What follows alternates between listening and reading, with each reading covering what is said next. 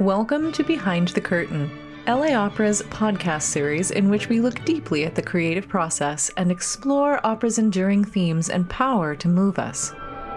In this podcast, LA Opera Connect's director, Andrea Fuentes, interviews composer Nathan Wang, author and librettist Lisa See, and director Jennifer Chang regarding On Gold Mountain, an opera based on Lisa See's book of the same title. See On Gold Mountain, May 5th through 15th in the newly expanded Chinese Garden at the Huntington Library, Art Museum, and Botanical Gardens.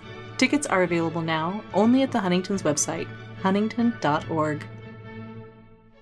Hi, I'm Jennifer Chang. I'm the director of On Gold Mountain, and what that means is I create the stage pictures and coordinate with the designers what the look of the opera will be, supporting the music and the storytelling overall that Lisa and Nathan have set forth through the libretto and the score. So I wrote the original book On Gold Mountain, which tells the story of the Chinese in America through the eyes of my own family. For the opera, we've really focused on the love story between my great-grandparents, Fong Si and Taisi Pruitt. And I wrote the libretto. Great. Well, I'm the composer of On Gold Mountain. Very, very happy to have done that 20 years ago. Unlike 20 years ago, I get to play conductor this time. In that role, I will be, in fact, I've already been working with the orchestra and looking very, very forward to this coming week where I'll have a chance to work with the singers and see everything come together from a musical standpoint. And so Jennifer is the director and Lisa as the librettist. I have the responsibility of trying to bring the music to the full, big highlight of what it can be. And so I'm in charge of making the music come through from a vocal standpoint, as well as the orchestra. I'm very, very excited to do so. This was a book. Can you tell us a little bit about how you began compiling information, what raised your interest in this particular story, and how that began? I grew up spending a lot of time with my grandparents in our family store in Chinatown, where they worked with my great aunts and uncles. At the end of the day, they would tell these wonderful stories. They'd all gather together to have drinks and, snacks. And they would tell these wonderful stories about my great-grandfather and how he came here as a boy of 14, how he did a lot of the jobs immigrants do even today.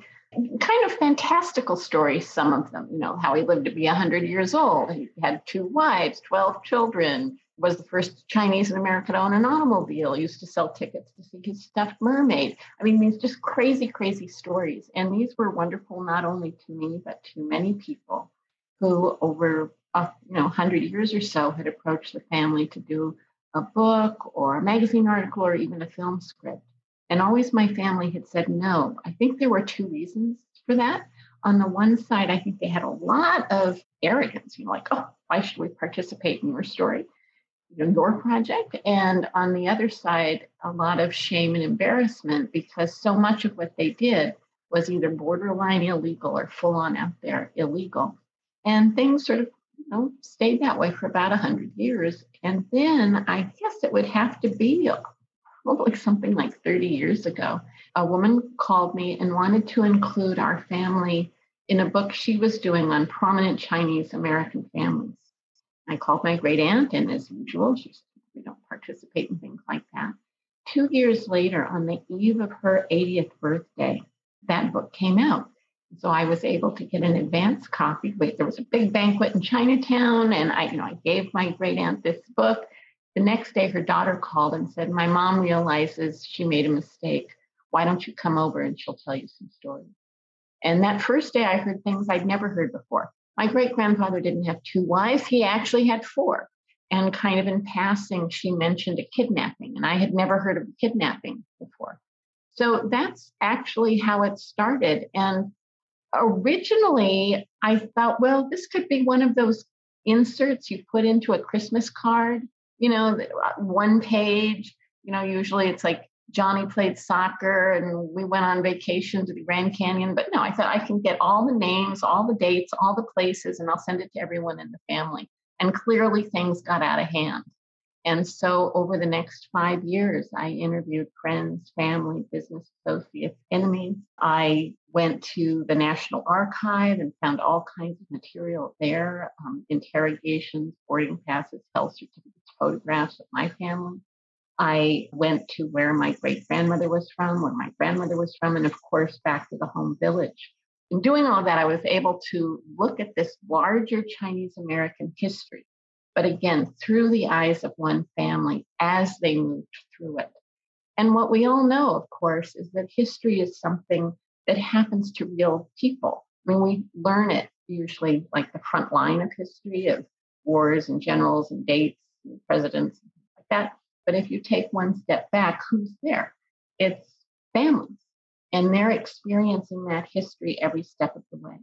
So while this is very much focused on my own family, I think any American family would connect to it. You don't have to have a Chinese American background, because we all had people in our families who were brave enough, scared enough, crazy enough to leave their home country to come here. And we share, again, in that immigrant experience. Nathan, one of the things that you had addressed was the way that you viewed the sort of combining of different Western and Eastern elements to the music and to the storytelling, and how that related to the characters. How were you brought into this project, and how was it described to you, and what sort of sold you on it, and how did you conceive of the music when you first sat down to think about it 20 years ago?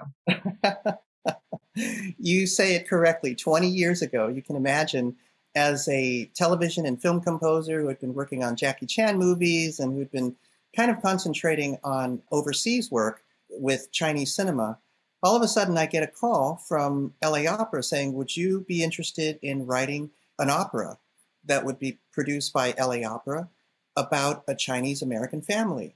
And who Chinese American would be in their right minds not to want to do that? I mean, given that kind of opportunity, with LA Opera being one of the biggest reputable opera companies there is, to be able to have that opportunity to sit down and write music and to challenge oneself to come up with writing as beautiful a music as I could to a story about a Chinese American, which basically hits home.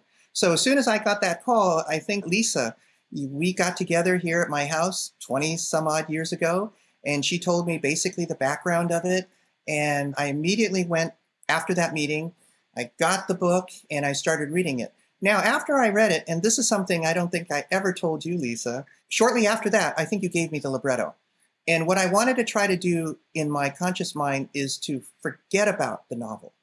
And I only wanted to concentrate on the libretto, because I thought as a composer, it's very important to highlight the libretto. You only have, an hour and a half or 75 minutes to bring music into this opera. I don't want to fill myself up with a backstory that I know because of the novel and present something to an audience that's sitting there listening to the words and that's being presented at that time. So it needs to be fresh and it needs to have that kind of spontaneity in terms of my music writing.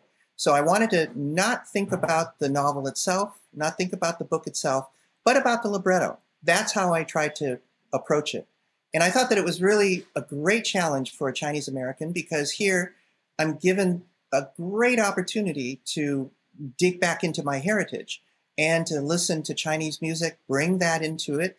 And obviously it's set here in Los Angeles, and to bring out the Western music.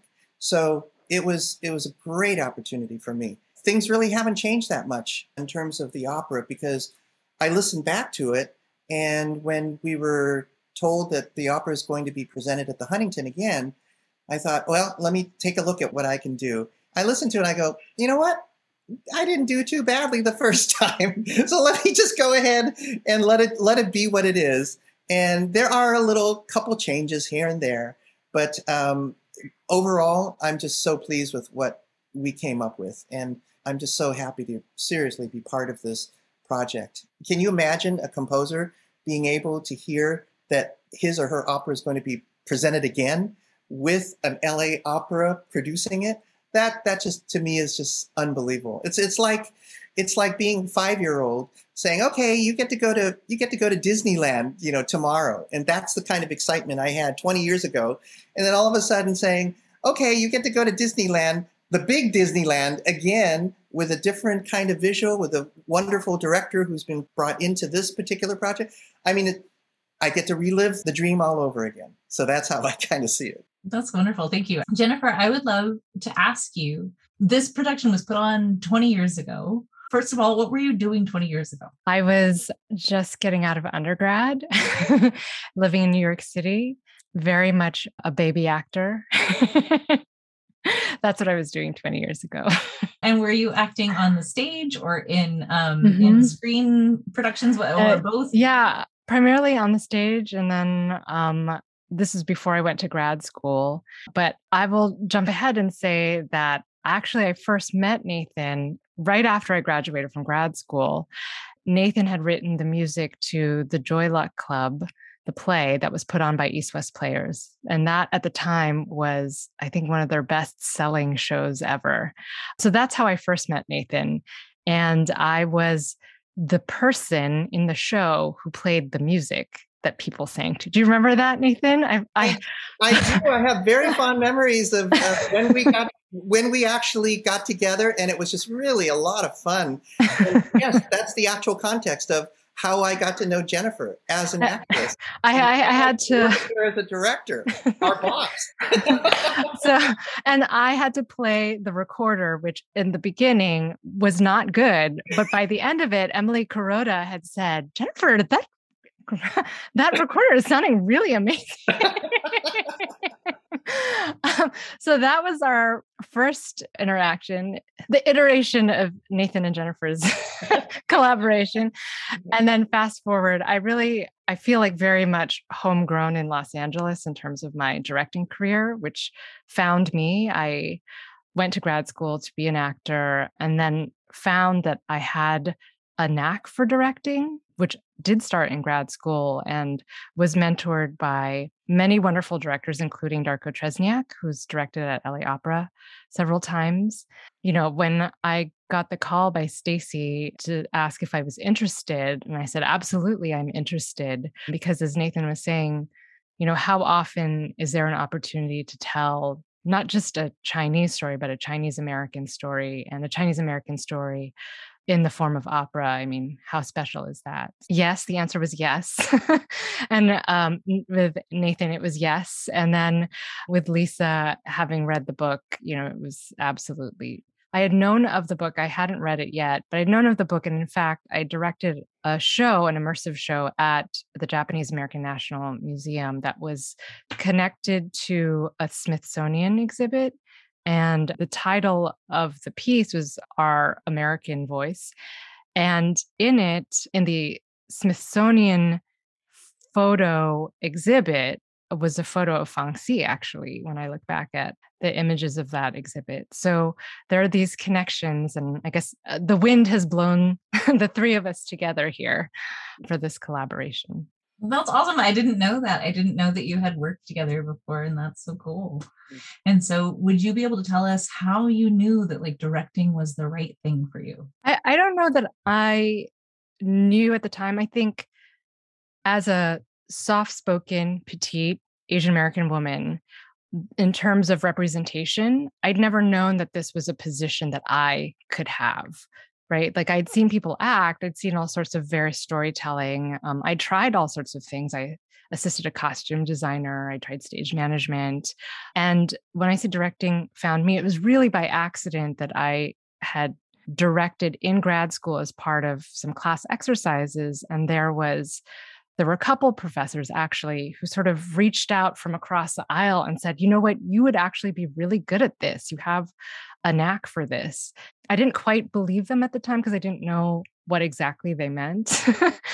I think I just kept saying yes when the opportunity arose, and it kept leading to the next thing and the next thing, and people seeing my work, the notoriety of it, I guess, spreading. Word of mouth really was how so many of my jobs came about. At a certain point, there was a bit of a glass ceiling where, oh, is this really a thing that, you know, Jennifer Chang, the actor, is doing? Is she really a director? I applied for a fellowship, the Drama League, that I don't know that I changed in terms of who I was as an artist or my perspective or the things that I wanted to do.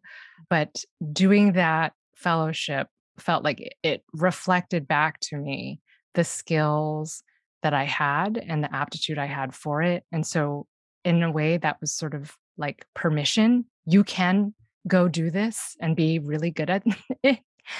And I think part of me too felt like, oh, there hasn't really been a lot of people who look like me who do this, who even do it the way that I do it. I think when you think of a director or a theater director or an opera director, I think people have images of what that is like and what that sounds like and moves like through the world. And I would venture a guess that that's very much not like me, but I've had enough people observe me in a room or observe me in a process and talk about what a very quick and profound way I have of moving through the work and with the work, kind of surprisingly to people, because there's such an expectation that there would be somebody who occupies space in a certain way. And if I'm not doing that, how am I possibly accomplishing the work that I am?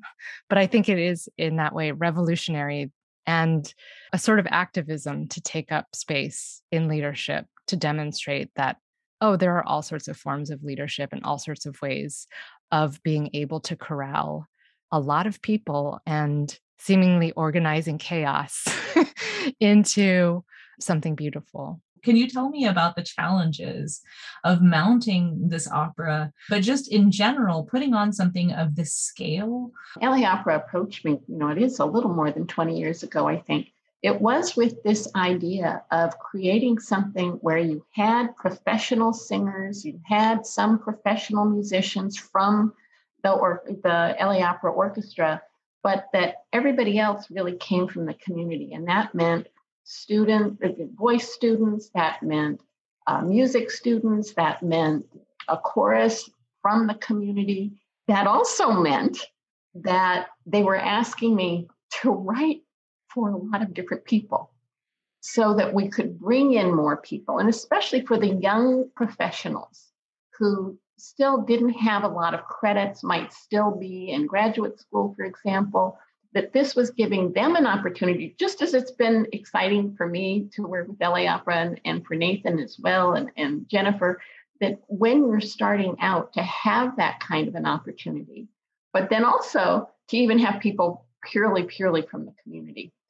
But, that sort of addresses why there's so many roles. You might not have man 1, man 2, man 3, and man 4. You might just have one person. There were 5 children. There were 4 wives. So the story in itself has a lot of people. But instead of having them come to me and to Nathan and saying, could you narrow it down, slim it down, so instead of 5 children, there are only 2, and instead of 4 wives, there are only 2, and all of those kinds of things that could have tightened up the number of people in the cast. It was a way to, and then, I think this does go back to what Jennifer was saying, was giving opportunities to young performers who may not have had this kind of opportunity before. Can I also just jump in and also add, we've been emphasizing the young in terms of our students, and that's absolutely true because I've been working with students as young as 9th graders. So you can imagine. But also, don't forget that we have some 70-year-olds in our community choir. And they were, in fact, involved in our production prior to this 20 years ago. So they are coming back. I've had the opportunity to give a lot of lectures in China and also here, but especially when I go to China, it's so interesting to see these students literally listen to every single word they are on the edge of their seats. And I see that same kind of excitement, that same kind of curiosity with the rehearsals that we've been doing for 3 weeks now, especially our older generation women. They are just so happy to be there and to be part of this community because I think Lisa's story really speaks to them. They are basically from China, not necessarily from China, but from Taiwan and also Hong Kong, from the East. And they, I think, can really relate. When they heard that we were doing this again, they immediately jumped in and said, we want to be part of this. But also addressing the younger generation, our high schoolers, are very, very excited as well. And I'm just so happy to be in front of them. I just can't wait for this next week to happen because all the parts start coming in together. It's sort of like seeing a jigsaw puzzle where all the pieces just kind of start coming in. And that's very, very exciting for me as the composer, as the conductor, as the rehearsal pianist, to be able to get together with these vocalists, the LA Opera, elite, these singers, as well as our community singers. They all bring a different way of approaching our opera. You can't imagine how excited it is. And just one more thing, and then we should turn it over to Jennifer. But even from watching the orchestra, if you think about it, this is very much modeled on what the Cathedral Project is, where you have young musicians who, most of them still students, were sitting side by side with musicians from the LA Opera Orchestra.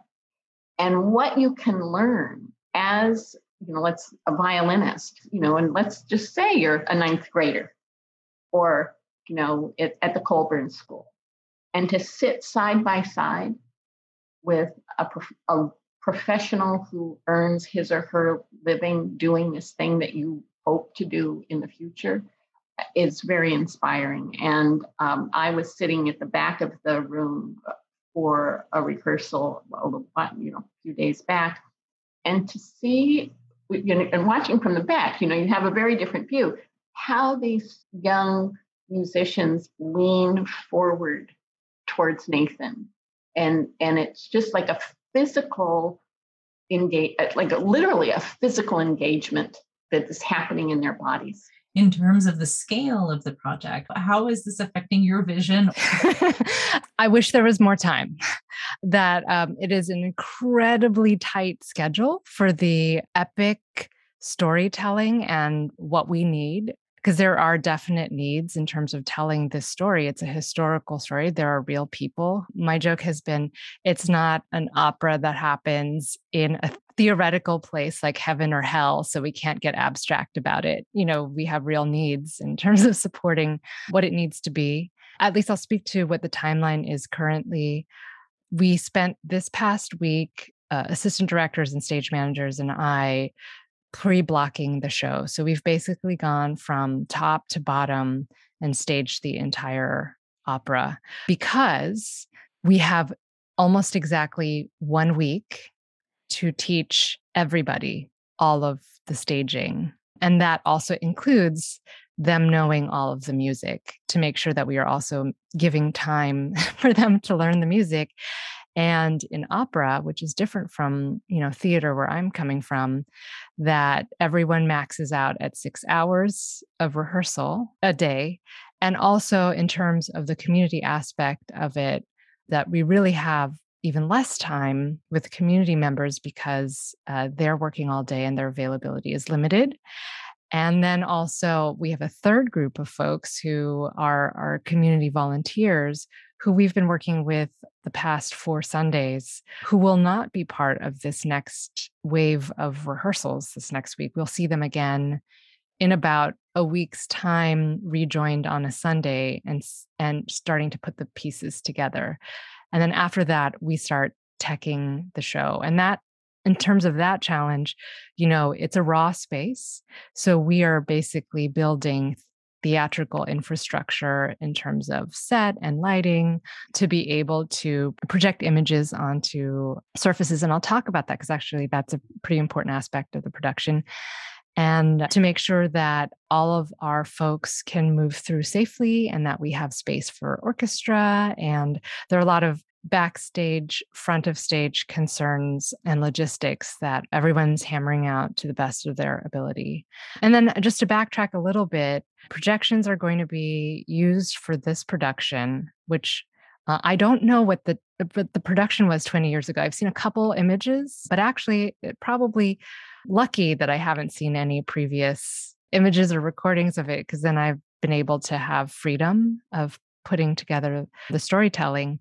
But we're using images from the Huntington's collections and Lisa's own private family collection and using them in the show to tell the story, not just of Fangxi, We'll see Fangxi and Fangxi's family in terms of the physical storytelling that we're following, but we'll see on a macro level, as Lisa was saying, the story of the Chinese in America through the images that we'll see from the collections. Can I also just jump in terms of the schedule? I just wanted to kind of let you know that there are going to be some musicians, student musicians, who are going to be jumping in, I believe on the 24th, who I haven't had a chance to work with because their schedule has not allowed them to actually come to any of our previous rehearsals. So we are still adding musicians, and it's growing by the day.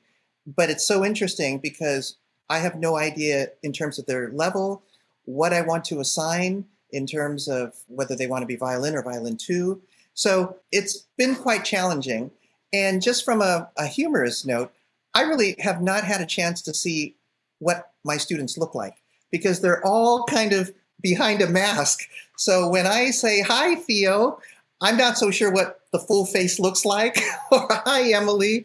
And going back to what Lisa said in terms of her kind words about their sort of hanging on, at the edge of the seats and listening to what I say, I think it's very, very important for a conductor to really bond with the orchestra. But in this day and age with the COVID protocol, what we have to do, we are certainly abiding by it and taking all the correct measures to make sure that we are going to be healthy and safe. It really does sort of put a boundary between my wanting to express things and for them to be able to take it in by just looking at my eyes and not being able to see me smile. Because to tell you the truth, when I first heard the entire orchestra singing with the choir, I was grinning ear to ear, but they couldn't see it. It really was ear to ear, and I was probably looking like the Joker, but not so creepy, But it was a big, big smile throughout the whole thing because I was able to hear the orchestra and also hear these wonderful voices for the very first time in this production. And that's just very, very heartwarming to me. I guess we should talk about the community opera aspect, the fact that this is, as Lisa said, there's these professional players and this was part of the libretto, it was part of the plan. But Lisa, I'd love to know, when you were writing the libretto, what it meant to think that this would be a community production. When Peter Hemmings, who back then was the artistic director of LA Opera, approached me, he had very much in mind this idea of taking opera out of the big opera house and out into the community. And that part of that idea of going into the community meant also bringing the community in. And so the way to achieve that was, just as you said, to have professional singers, professional musicians, but also have sort of the secondary roles be played by young professionals, people who are just getting their start. And then as much as we could to include the community, even in smaller roles, and certainly with the community chorus. But all of that wonderful sort of aspect of community and bringing the community together. I just want our listeners to know that that means that there are schools, there are local organizations, there's, other performing arts organizations that will be involved in this. And I know that creates a challenge with scheduling and all of these other things. Please let me know if there's anything else you would like to add about the community aspect, which is so great. It'll be there in Pasadena. And so we're focusing on organizations local to that area. But, when you're talking about local in Los Angeles, it's the Los Angeles basin is our local area. Well, that we did put out the word. LA Opera put out the word. You did a wonderful job. And Adam LeBeau, also with LA Opera Connects, did a wonderful job. We have students coming from Palos Verdes, coming from as far as Pacific Palisades. And we have some of our secondary role players, and I think maybe Lisa could address what the secondary role players are, but we have those singers coming from North Hollywood as far as Woodland Hills. Oh, and one of my students coming all the way from Chino on the other side, coming east to west. So this has really been gathering force, and I'm just so happy to see that the word has gotten out. That something like this is happening. It's an opera for the community, and we are accepting, talented students and singers. Also, working with these talented singers and also our students, especially our students in high school, it really gives me a lot of satisfaction to know that I think we're in very good hands for the next generation in terms of musicians. Sometimes being in back of a computer and working by myself, composing, I lose perspective. I lose perspective about what's out there. And that's what's so wonderful for me as a composer, is to be able to do something like this, go out into the community and to work with the students on a Sunday. I look so forward when we have our rehearsals at the Huntington, because I know that I'm going to be able to get together with these high school students, listen to these wonderful singers, and it just takes me away from my own world in my recording studio and gets me out into the world, and I get to remember that the younger generation is just as talented, if not more, than ours. And I think that we're in good hands. One thing I'd like to add about the community performers is that these aren't necessarily amateurs. Actually, the person who plays the lawyer in the opera is a lawyer in real life, but he's also a semi-professional opera singer. It's not like we just pull people in off the street. I want everyone to understand that these are people who had to audition, that may have another life outside of music, maybe, that they're earning a living some other way, but that this is something that they have studied and worked towards for many, many years. I think that's a very good point, and a very important point, that we really are drawing from not only semi-professionals, but people who are very passionate about music, and that they do have another career other than music. And it's so funny that we did cast a lawyer to play our lawyer. I get a chuckle out of that. I have one more question for you all, and it's really about the message of the opera. So is there anything you'd like to share in terms of the production? There's a lot that remains unknown, and that's sort of the nature of working in raw spaces. I've had quite a lot of experience with that through my own theater company that does a lot of site responsive work and site specific work. And so many things are abstract until they're not. And so it is a little bit of hurry up and wait, where you have to prepare for so many different scenarios, because one of the givens is that there are a number of unknowns. So it will be very exciting to start to actually, rehearse in the space. That's quite different than, even a cathedral show or a main stage show where what that's going to look like. You have an idea of what that feels like and what the shape of it is like. And while we know the general destination of where the performance will be, we actually won't know what it's going to look and feel like to perform there until all the elements have been installed. So that's an exciting aspect of specific site responsive work. As a director and as librettist and the composer, what is that like to know that it might be slightly different than how you imagined it? Is that exciting or nerve-wracking, or we're just going to say it's part of the artistic process?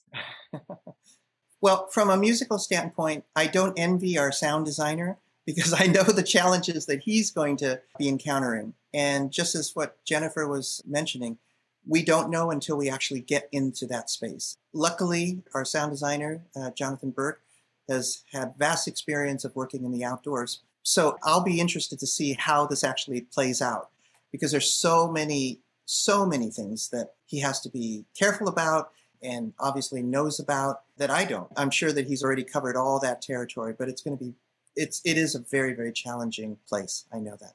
Wonderful. Thank you. The message of this opera, it's an important message. We're telling it now, and we're telling it as part of the Song of Los Angeles, which will be a 5 opera cycle. We started it this season with Carla Lucero's The Three Women of Jerusalem, Las Tres Mujeres de Jerusalem, at the Cathedral of Our Lady of the Angels. And we're very excited that Los Angeles Opera is presenting this opera cycle leading up to the Olympic Arts Festival of 2028. And so these various operas will be in different supervisorial districts in Los Angeles. This is one of these operas. And so it's meant to be representative of the community. It's meant to be representative of Los Angeles and our history. Why is this story important to be told? How was it different than when we told it before? And what would you like our audiences to come away with? As I mentioned before, America is built on immigrants. We are a nation of immigrants, and it doesn't matter where you came from originally. We all share in that immigrant experience. The hardships, sometimes, for some groups, discrimination, racism.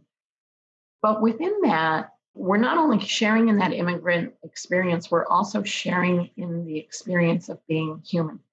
And that means we share in the same emotions. We love, we hate, we're jealous, all of those things. Those are universal. And we all certainly long for love. And every great story is based on this, a love story. Who doesn't love a love story? And sometimes what you have to overcome to be together. When my great-grandparents got married, and I have to use that very euphemistically because it was against the law here in California for Chinese down to a quarter to marry in this state until 1948, against the law in 28 other states till 1967. So for them to get married, that was a big step, and it meant overcoming a lot.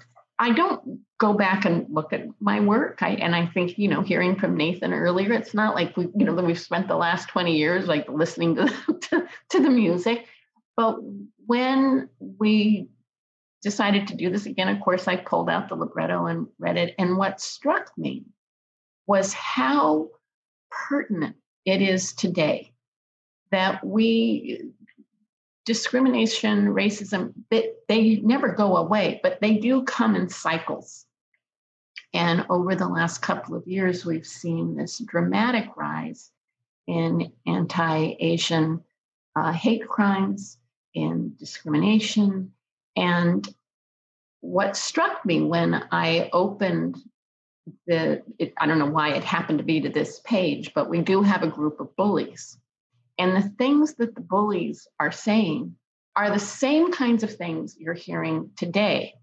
And so I feel that that aspect of the story, quite apart from the love story, quite apart from the immigration story, that to remind people about not just what happened in the past, but how the past actually has an influence on where we are today.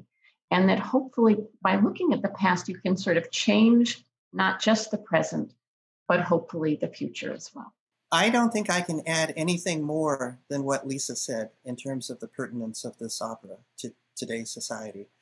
And for me, this opera is trying to address how opera has changed or not changed, or has evolved really to this point. And what I tried to do in this opera was really try to bring in all aspects of the music. First of all, we're talking about coming from China. So for me, I wanted to approach this opera from a Chinese standpoint. And it being set here also in Los Angeles meant that it definitely needed some Western influence. There's some beautiful Western influences that I brought into this opera, from very melodic things like Feng Xi's aria.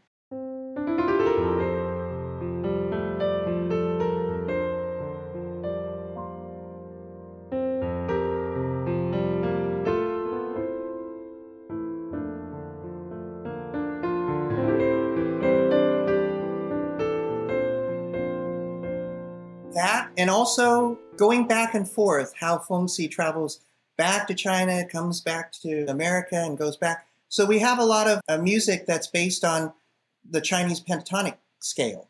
So basically the five notes. So I have our overture starting literally with just those 5 notes.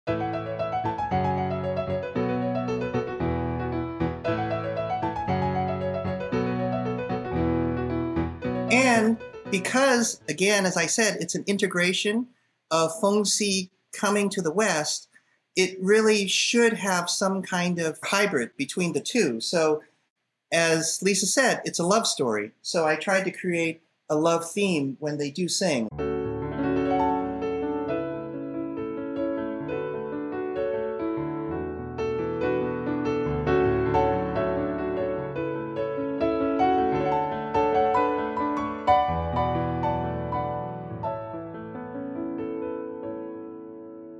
goes back and forth, and that's what I hope people will walk out after listening to the opera, after hearing what the story is, how Lisa's created this beautiful story, and how Jennifer has created this beautiful portrait of this opera, that they also walk away with a sense of the music being very broad and expansive and being able to cover so much of the melodies that I'm hoping will be conducive to really good opera. That was beautiful. It's always such a joy to hear those pieces. Jennifer, what do you want audiences to come away with?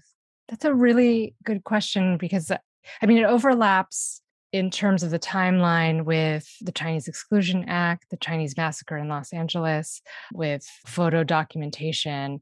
And for those listening out there, the Chinese have been the only racial group that there has been legislation passed, right? Legal laws that really excluded them from being able to enter into the United States and limited the population that was here.